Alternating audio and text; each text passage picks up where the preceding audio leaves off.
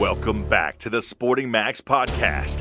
This episode is brought to you by Becker's Facilities, high pressure washing, facility maintenance, builders clean, and commercial sanitization. They do it all. Check them out at beckersfacilities.com.au. Here's your host, Max Becker. Welcome back, everyone, to another episode of Sporting Max, where today we're joined by former Geelong Supercats 350 gamer Nathan Herbert. Welcome, Nathan. Thanks, Max. Thanks for having me today, mate.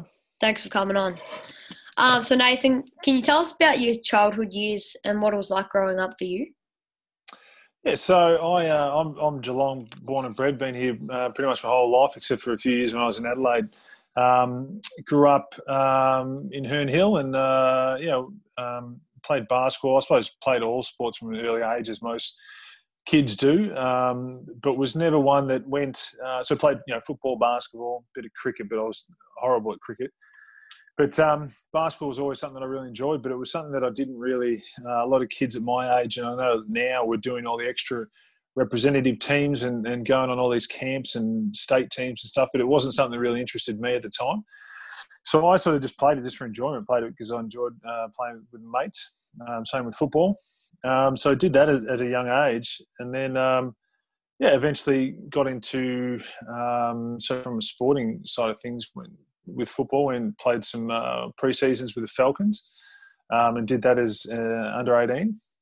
Never played a season or anything, but just did some training with those guys. And then was playing basketball at the same time and ended up having to choose. So I went down the path of basketball. But I didn't do any of the extra stuff that I suppose a lot of kids were doing and are doing now. But certainly was around sport from a young age. I understand that your dad played 102 NBL games for the Supercats throughout your childhood too. Did you have any pressure on yourself growing up as a kid or put any pressure on yourself? Well, I didn't. No, I didn't. And Dad certainly didn't either. I know... he was big in basketball and we were around basketball from a young age, but it was something Mum and Dad always were never forceful of and never pushed. And Dad was always one that said, if you want to go out and, play basketball or shoot, I'll rebound for you and throw it to you, but I'm not going to force you to go out and do it. So it was more of an enjoyment thing for me and it pushed me to work harder when I wanted to, which I think maybe some kids now maybe aren't, 100% into it, but are sort of encouraged along the way, and maybe it's something that burns them out later on. But for me, it was fun, and I certainly didn't feel any pressure. Mum and Dad there was never any pressure at home to do it. But I'm sure, people maybe looked at Dad and thought he was around basketball. Maybe I'd eventually get that way, but it was purely a love of basketball for myself. What did you have to do or go through in order to make it to the Supercats in the Siebel in 2002? So really only 2002 I was in year 12. So year 11 before that, I played 1 year of top age under 18 basketball for Geelong. And that was the only representative basketball I did beforehand. And then with the Supercats, it was really opportunity, and it was about trying, just training with them early on. Yep. I'd been around the club and around players for a long time, but really just getting out there and training. And I think, unfortunately, a lot of people nowadays just expect, when you go into teams that you're just going to all of a sudden be in the starting five or, playing all the minutes on the footy oval. But, it certainly didn't happen that way. And you had to take your time and you had to play behind, the more veteran players and, work hard at training, do all those little things that everyone talks about. And then eventually, as those people got older, I gradually started to play a bit more. But it was really just taking your opportunities, and I think and working hard in those times that you got. Can you tell us about your training schedule with the Supercats and how that has evolved over the years?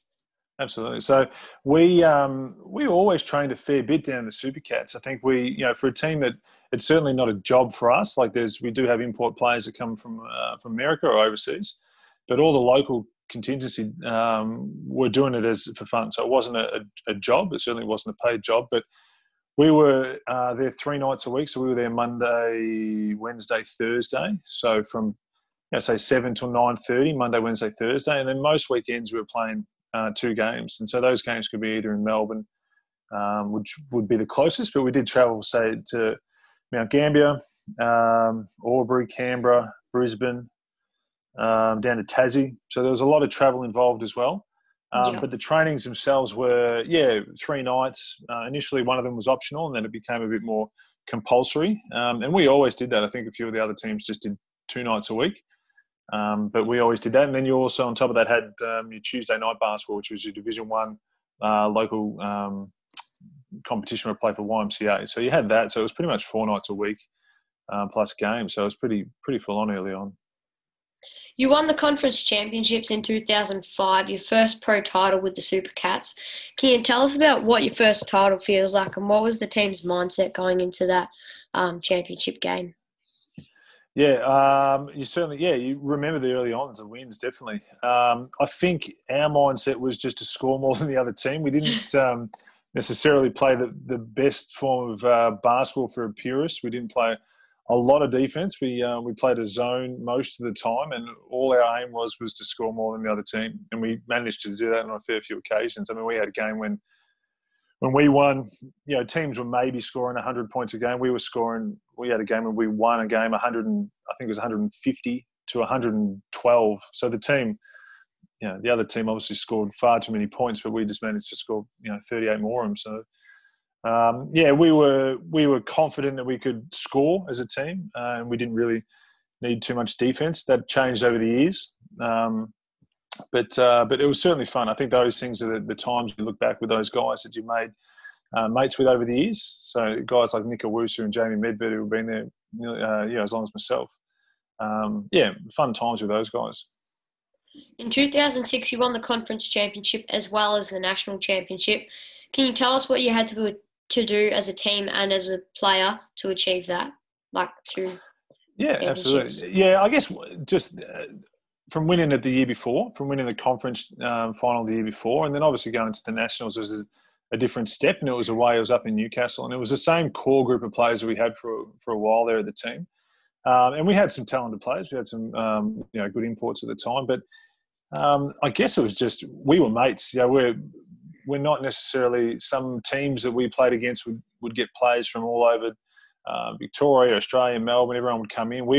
Majority of the team was Geelong based. So we had early on a plan to have at least 70% of the team was to be from Geelong. And unfortunately, that changed a little bit down the track where, it wasn't as I suppose that 70% wasn't kept all the way through. But we tried early on to keep that. And then a lot of the guys ended up coming down and playing and staying down with family. So maybe they weren't from Geelong initially, but they moved down. So I think the best thing for us was just we had fun and we were mates. We played for each other and we played, a good brand of basketball. It was an enjoyable brand of basketball. As I said, it was high tempo stuff. But probably the fact that, we were all local and playing with our mates was important. In 2007, you also won the conference championship.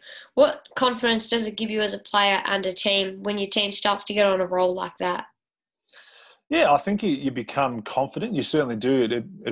Being able to win it the year before. And we played Canberra, who was a team we played, I could be totally wrong, but I think maybe 3 of those times, or at least 2 of those times. And I suppose you get confidence over certain teams. We were confident in our abilities to win games. And I think the more you win, the more when you get into situations where you might be behind or you might be close towards the end of the game, you're confident and you know what it's going to take to win those games. And once again, we had some great players at the time as well that could close games out for us. So I think it was just a mentality that we'd been there before, so confident we could do it again. You made your NBL debut for the new second-year team in the South Dragons in October 2007.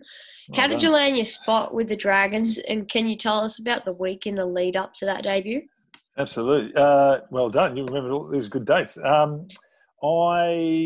remember it because, I remember in terms of playing, I was a bit different once again to other people. I was about 24 years old when I first started playing. So I'd done, I'm a nurse at Geelong Hospital.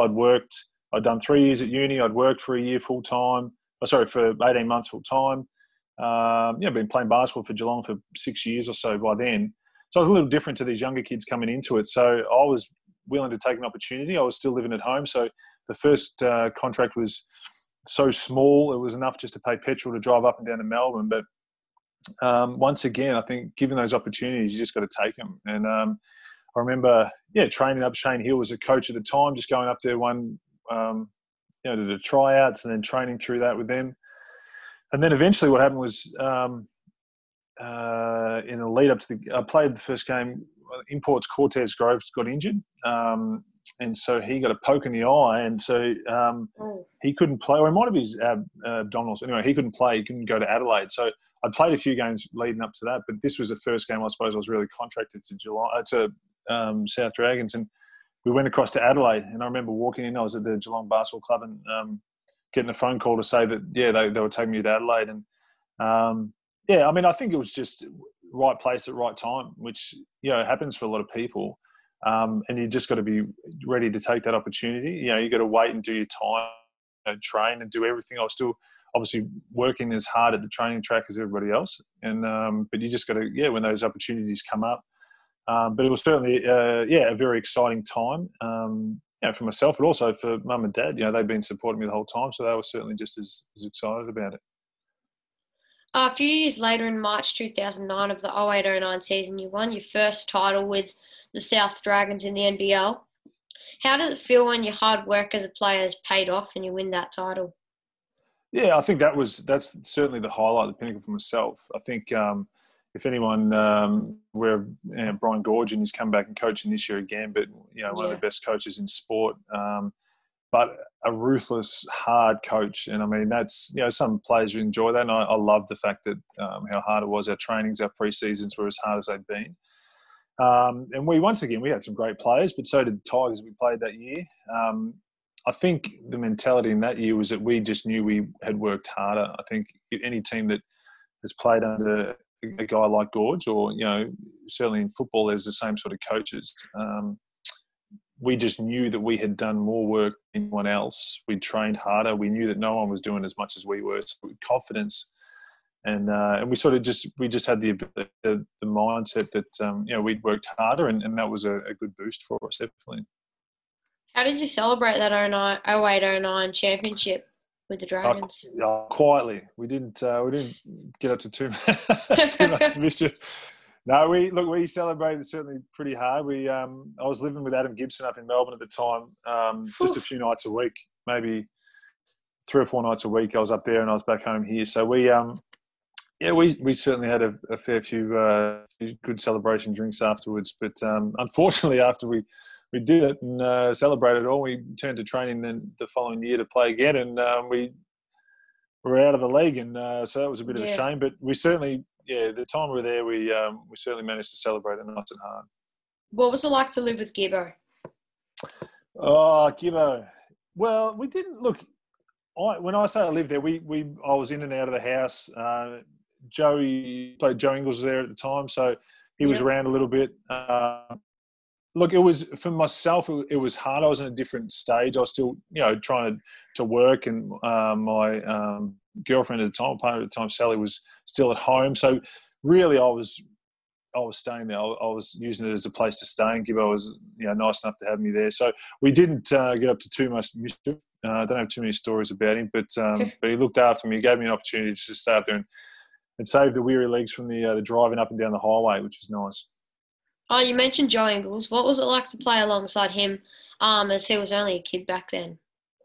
He was a kid back then, yeah. He was he was young. I was much older. But, look, Joe he certainly matured a lot more since then. He was a young, confident player coming out of the AIS. And, he certainly was, amazing player at the time. But, we caught up. We had our 10-year reunion only last year.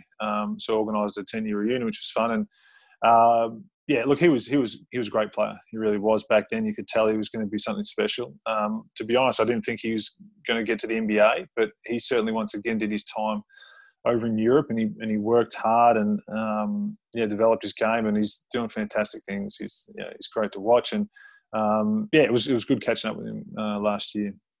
When the Dragons folded after that 08-09 championship, what was your mindset on possibly coming back to the NBL? Yeah, I think after winning, you had this taste to keep playing. I'd only been doing it for 2 years, and it was something I really enjoyed and wanted to keep doing. So, Melbourne at the time had sort of a full roster, and Adelaide was an opportunity to go across there with another guy, Matt Burston, that I played with at the South Dragons. So we went across there and played in that year.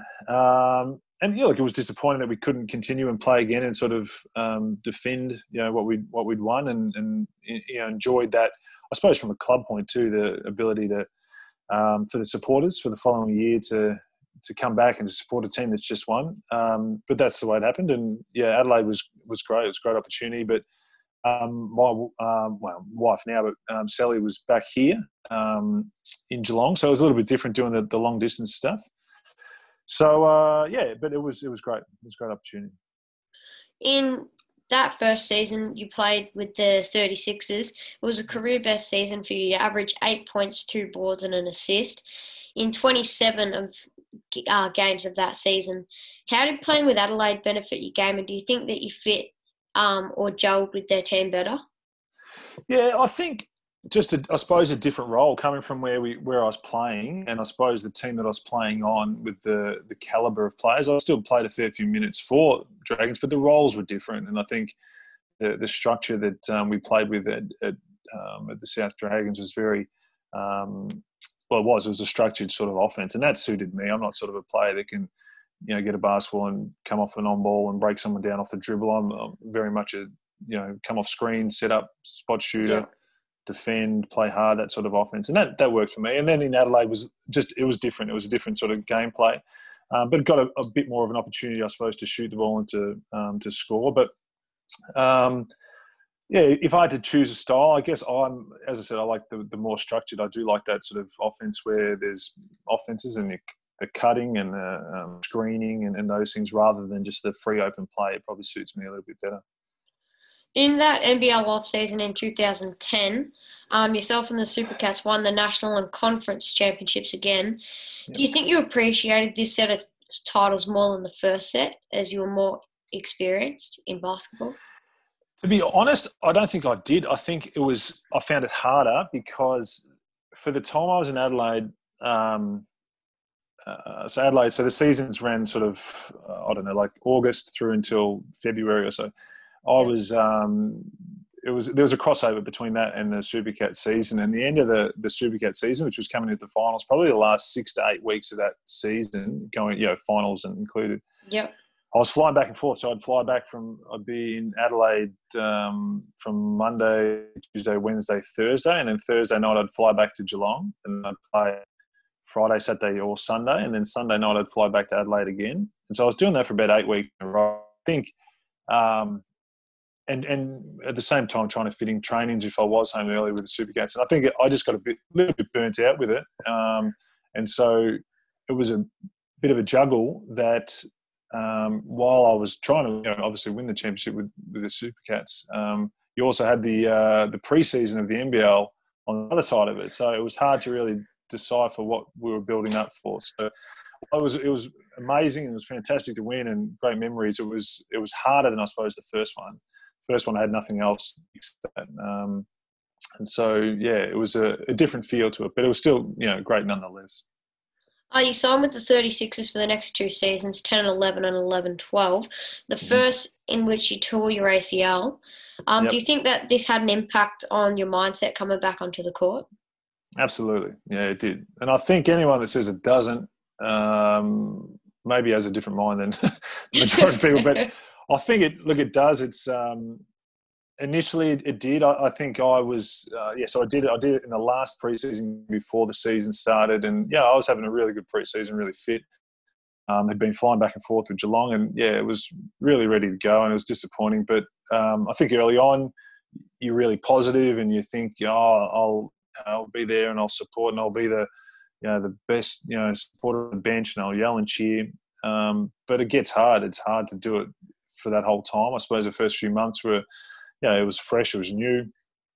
Then come month, 3, 4, 5, 6, 7 months in, it's a drain mentally. And I think being over in Adelaide and everyone else was back home here made it harder for me as well. So I was, super appreciative. I did the rehab all over in Adelaide, and they were fantastic. I certainly wouldn't have done the same amount of rehab if I was back here. I would have been socially probably catching up with too many people and doing things, maybe that didn't help the knee. So that was, it was hard mentally to come back from that. But I did all the stuff I needed to do, and I haven't had any problems since. The other knee's probably given me more trouble than that one. So it was mentally it was hard, but you certainly got over it after, I suppose 12 months it was okay. You played all 28 games for the 36ers in 11-12, which was your final year in the NBL. Did you want to stay in the league, or did you get told to move on by the club? No, I was it was my decision. I potentially could have gone back to Adelaide again. I tried to see if I could maybe get down and play in Melbourne. I suppose at the time, the first year I was in Adelaide, my wife was back here. In between the first and second year, we got engaged. I went back to Adelaide again.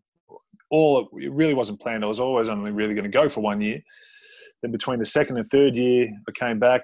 We got married, and I wasn't going to go back again. And then obviously coming off a knee injury, there's not a lot of opportunity. So went back again. And so I think after the third year, it was really just, I was sort of, 28, 29. I had a job and a career that I wanted to go back to, and family, and everyone was back here. And look, it would have been fantastic to keep going, but I enjoyed the time I had. I can play with Geelong for a few more years. And, look, at hindsight, you look and think, it would have been nice to keep playing. And but even playing in Melbourne, I still would have had to move up there, I feel. You can't commute from Geelong. Yeah. It's not really professional to be travelling up and down doing that when you're trying to work really hard. So I would have had to move regardless. And it was just hard with the home situation to be moving around. So. In 2012, you decided not to play with the Supercats and spent a bit of time travelling around Europe. What impacted your decision to take a break from that season?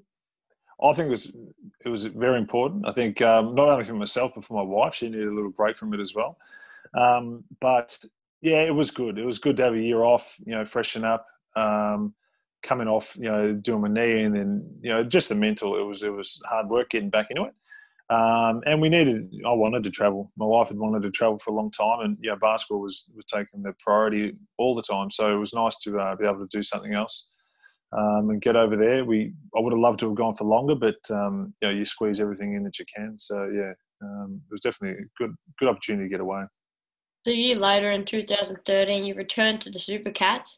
Do you think there was any pressure on you going into the first game of the season, or did you put any pressure on yourself? Yeah, I probably did put on myself a little bit. I think the first few years coming back after that, I wasn't at my best. I think I was focusing too much on,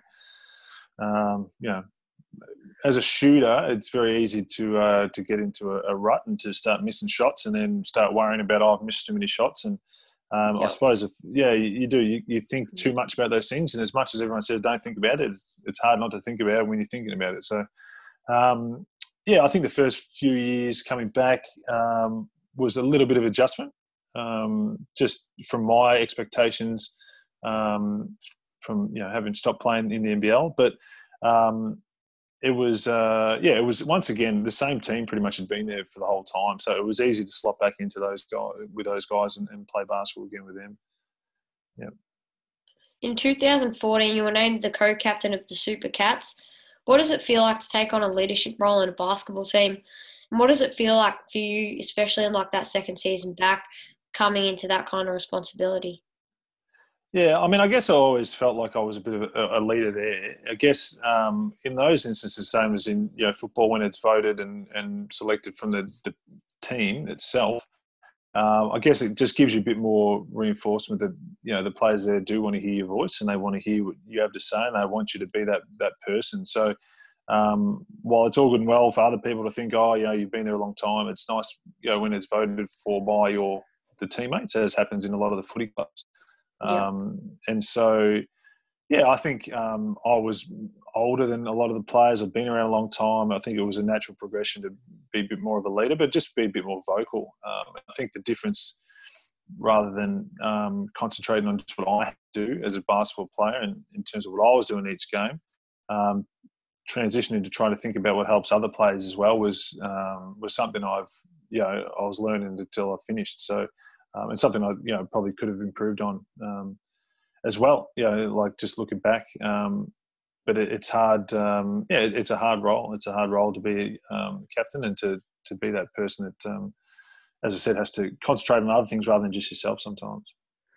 In 2015, you played your 300th Seabull game, an amazing milestone. What got you to that milestone?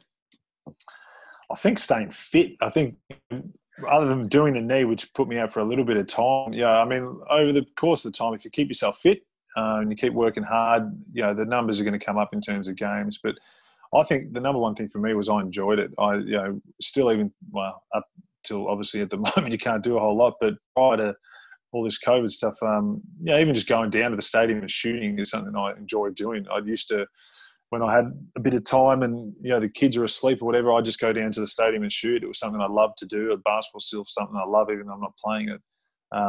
So it was never really a chore, the trainings. And so I think, being able to get to the 300 games, and I think the number I got to was just about enjoyment. And I think it was about playing basketball with a group of mates that you enjoyed playing with. And that's the number one thing, I think, having fun and working hard. 2 years later, you played in your 350th game for the Seabull with the Wildcats, a persistent and astonishing milestone. What did you have to do in order to stay fit and keep playing at a top and elite level for the fair period of time that you played over? Yeah, I think as you get older, in a lot of sports, you're allowed maybe a bit of leeways in terms of trainings and not turning up to as many when you become a veteran and a bit older. You maybe get a few passes to not do all the sessions that all the young kids are doing. But it was never a choice for me, and I always never wanted anybody to be working harder than me on the court. I think that was one thing I always felt that, so we'd play a scrimmage, and the penalty would be the losing team has to run a suicide. Well, if my team won, I'd still run the suicide because I didn't want anyone else out there to be doing more work than I was doing. Regardless, the win for myself was the win, but anything at training that you could do, I just didn't want anyone to be working harder than me. And I think that mentality sort of, kept me fit and kept me out of injuries, and to be able to keep playing at a good level for a longer period of time. But it was just that mentality of just doing that extra bit of work. On the 29th of July in 2018, you announced your retirement from basketball. What impacted that big decision, and how do you know when the time's right to just step away from the game? Yeah, a lot of people say that you just know. People just know, and I didn't really believe it. I thought, that's whatever. It's hard to walk away. I was almost going to maybe pull the pin the year before. My wife said, maybe just go one more year so you can sort of enjoy it and celebrate it and have fun with it, which I did. And so I was certainly ready. I had young kids. I don't know how young they were at the stage, but we had a third one on the way. So I've got 3 boys, young boys now, but I had the 2 of them at the time. And I think Teddy was on his way, which wasn't the decision maker, but it was, it certainly helped the fact that you'd get home from work and I'd be rushing. Everything would be a rush. I'd be rushing everybody to, eat the dinner and to read a book and to brush your teeth and hurry up. I'm taping my ankles while I'm reading books and stuff to get out of the house on time to get to training. And I was always late for training by about a minute or 2. But, I think it just got to a point where it was just too much. Everything was too rushed and I was pushing everybody a bit too much to do something that I wasn't 100% set on.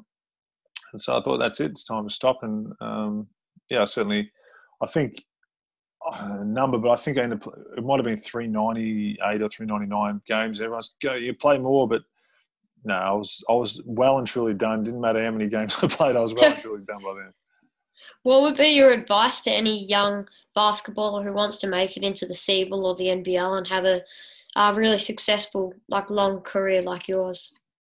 I think it's enjoyment. Absolutely. It's just enjoying and having a love for the game, working hard and listen to coaches, getting some good people around you. But I think if you want to get to that next level, it's hard to be, a fantastic ball handler, a passer, a shooter, a rebounder, a defender. I suppose you've got to pick things that you do really well and do them better than anybody else. And whether that be your defense, because defense will get you opportunities to play. Offense, as a coach, if you can defend, then coaches will be confident to be able to put you into a game, and the offense will come from there. But I think find something that you do really well and just keep working at that. Have fun and just work harder than anybody else out there, and the rewards will come. What was your pick? What do you do better as a I think player? I was a shooter. So I didn't have to, and the older I got, the less I had to run, which was good. So Yeah. As a scorer, I was predominantly a shooter, from 3-point range. And defender. I mean, early on, to get to the next level in the NBL, once again, I wasn't a great ball handler. I wasn't fantastic working off a pick and roll. I could come off screens, I could shoot the ball, and I worked my bum off and played really hard defense. And that's sort of what I set my mindset on, to be able to get to that NBL level. And as I said, I couldn't go there and be someone that's going to come off an on-ball screen. Like, that just wasn't my game. It wasn't going to get me there. So the focus on what I could do was important. But as I said, as I got older, didn't want to run as much, so I'd shoot the ball from further out if I could. Thanks, Nathan, for coming on the Sporting Max podcast. It's been great to have you on. Thanks, Max. It's a pleasure, and thank you very much for having me on. And I hope all goes well with you in this crazy lockdown time. You too. Stay tuned, everyone, for some more Sporting Max podcasts. Thanks for listening to Sporting Max. Please like this episode and follow us on iTunes, Spotify, SoundCloud, and TuneIn. This episode was brought to you by Becker's Facilities, your one-stop shop for facility maintenance services.